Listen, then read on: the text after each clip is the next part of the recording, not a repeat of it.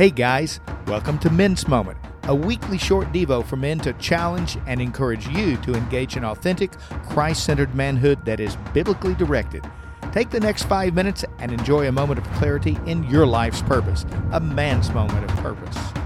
Years ago, when I thought I wanted to take up woodworking as a hobby, everything I tried to build was an absolute train wreck. Despite my best freehand efforts, whatever I was trying to build turned out looking like a piece of deck furniture from a shipwreck. It was pitiful. Well, finally, in desperation, I visited a friend who turned out magnificent creations of wood, regardless of size or complexity.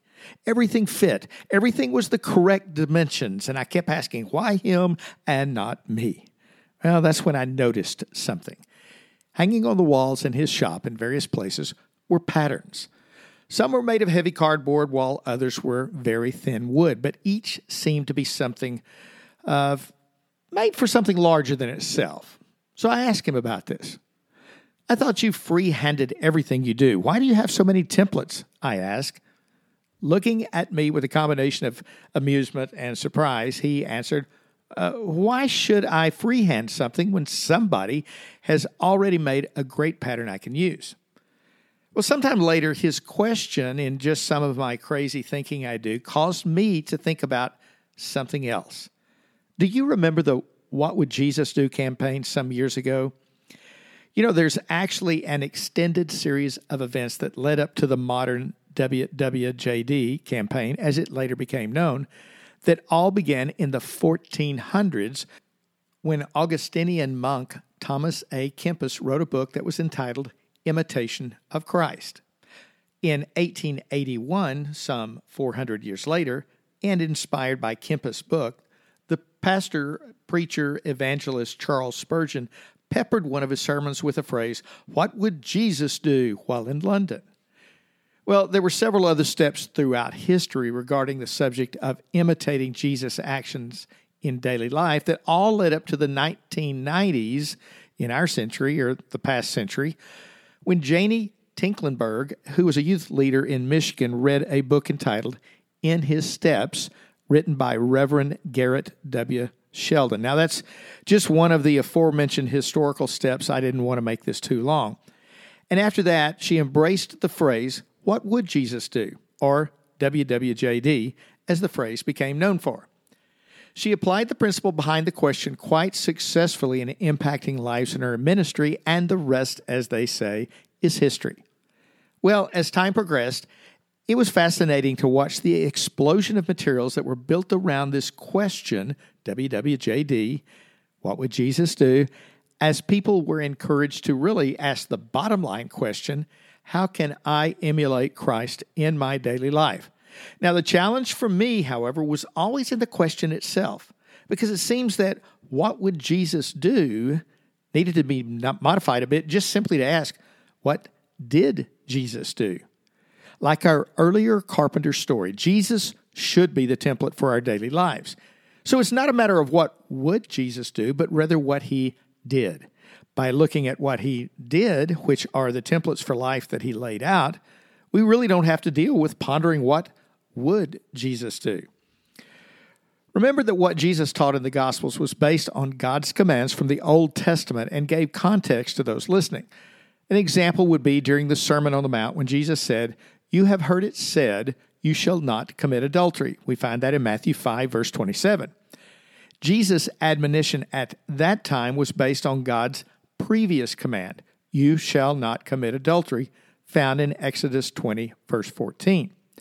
There were times that Jesus spoke in parables to teach life principles, such as the story of the Good Samaritan in Luke 10, verses 30 through 37, or maybe the parables of talents in Matthew 25, verses 14 through 30. And then, of course, we have the story of the rich fool in Luke chapter 12, verses 13 through 21. In each of these instances, as well as others, Jesus was never ambiguous about the subject matter of the discussion.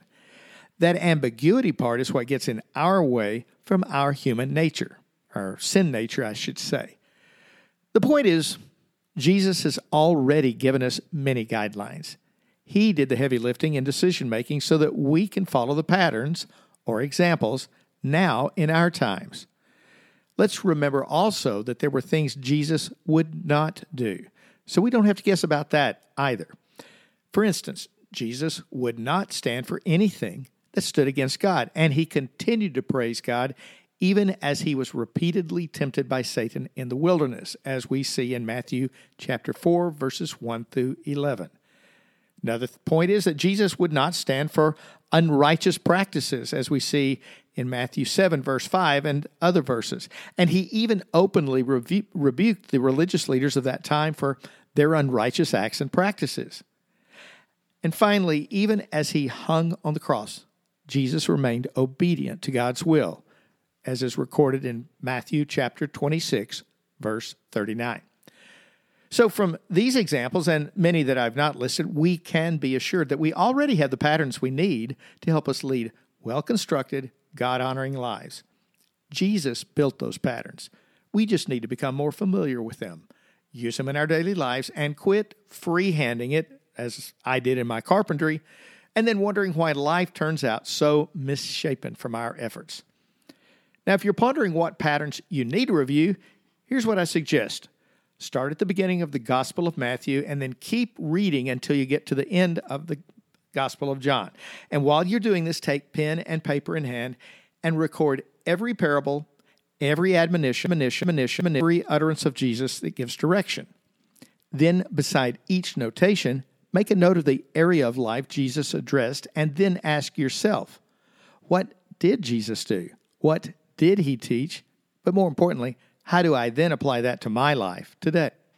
I am certain that if you study your Bible with this level of attention to detail, you'll see how many of the what would Jesus do questions modify into statements like, wow, that's what Jesus did. The final outcome will be new patterns to build a healthier, more confident, and more vibrant life with Christ. Have a great week. That's it for this week's Men's Moment.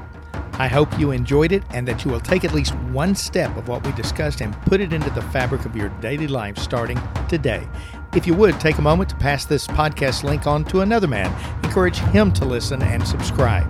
So until next week, pray hard, love your family deeply, and do all of your work like you're doing it for the Lord, because you are. Blessings.